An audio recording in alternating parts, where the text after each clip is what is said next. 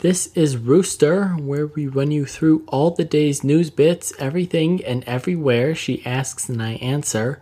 First off, Sarah Palin's gonna host a daytime court TV show. Anything else? Yeah. What should I know about? ISIS was responsible for yesterday's attacks in Brussels. At least 31 were killed, with about a third of those deaths coming from 2 explosions at the airport and 2/3 from a bombing on the Brussels metro. A third bomb at the airport didn't explode as planned. What else? 2 of the airport attackers were suicide bombers, and Belgian police are searching for a third suspect. Also, among the Americans injured in the attacks were an Air Force officer and his family, 3 Mormon missionaries, and a former Oakland University basketball player. What about election stuff? Everyone but John Kasich won primaries yesterday. Trump and Hillary won Arizona.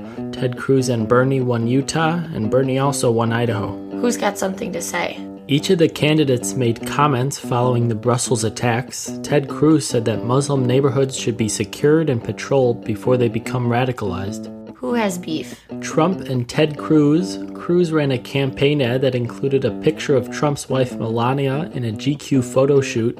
Trump then tweeted that Cruz should be careful or he'd spill the beans about Cruz's wife. What's under investigation? FIFA is looking into whether there was corruption in the bidding for the 2006 World Cup in Germany. Who's in our thoughts? Rob Ford, the controversial former mayor of Toronto who admitted to using crack cocaine, died of cancer at 46. What are the political things? President Obama called for the U.S. to end its embargo with Cuba, and he also called for economic and democratic change in Cuba.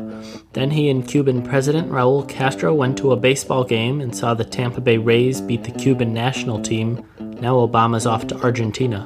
What did we learn? Through an interview from 1994 that just surfaced, we learned that John Ehrlichman, Richard Nixon's former domestic policy aide who died in '99, said that the war on drugs was used as a way to thwart leftist protesters and black people. What happened far away from us? The U.S. targeted al-Qaeda fighters in an airstrike in Yemen. According to the Pentagon, dozens were killed. Anything controversial happen? Russia sentenced Ukrainian pilot Nadia Savchenko to 22 years in prison for her involvement in killing 2 Russian journalists, but Ukraine and the West think the accusations are a sham and that Savchenko should be set free. Who's outraged? Taxi drivers in Jakarta, Indonesia, about 12,000 of them parked their cars along major streets to protest ride-sharing apps like Uber. What are we scared of?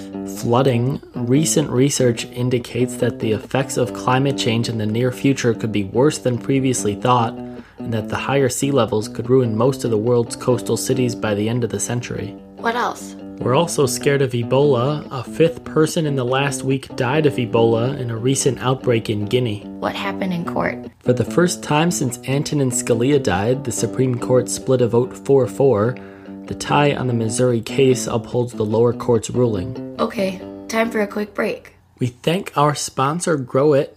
Be sure to check out Grow It this spring. It's an exciting new app for all your gardening needs.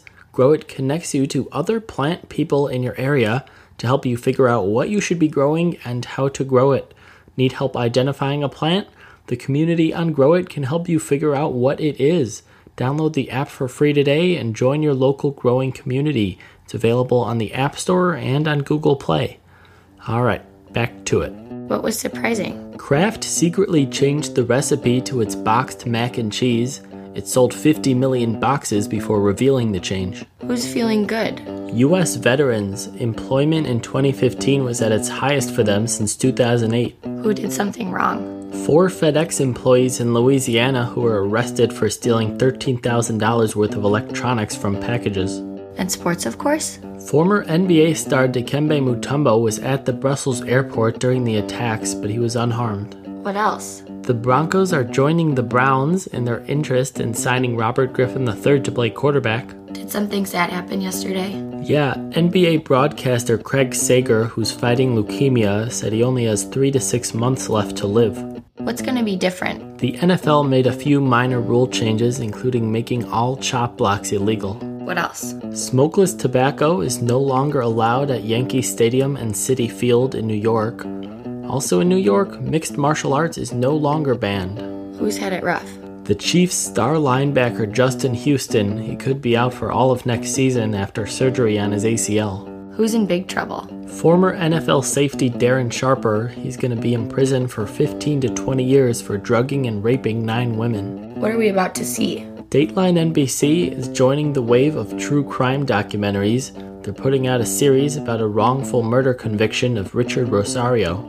Also, Los Angeles is going to host the NBA All-Star Weekend in 2 years. Who's not happy? Hilaire Capital Management, the investment firm, is suing the Kardashian sisters for $180 million over their makeup line. You got any gossip for me? I do. Hilary Swank got engaged to her boyfriend, tennis player Ruben Torres. What's going on with the technologies? Instagram is ramping up its web presence with an activity tab to provide notifications on the Instagram website. Also, Facebook is testing a feature that alerts you if someone is pretending to be you on Facebook. And also, Google is working on a keyboard app for iPhones. Is that it? Yeah, that's it.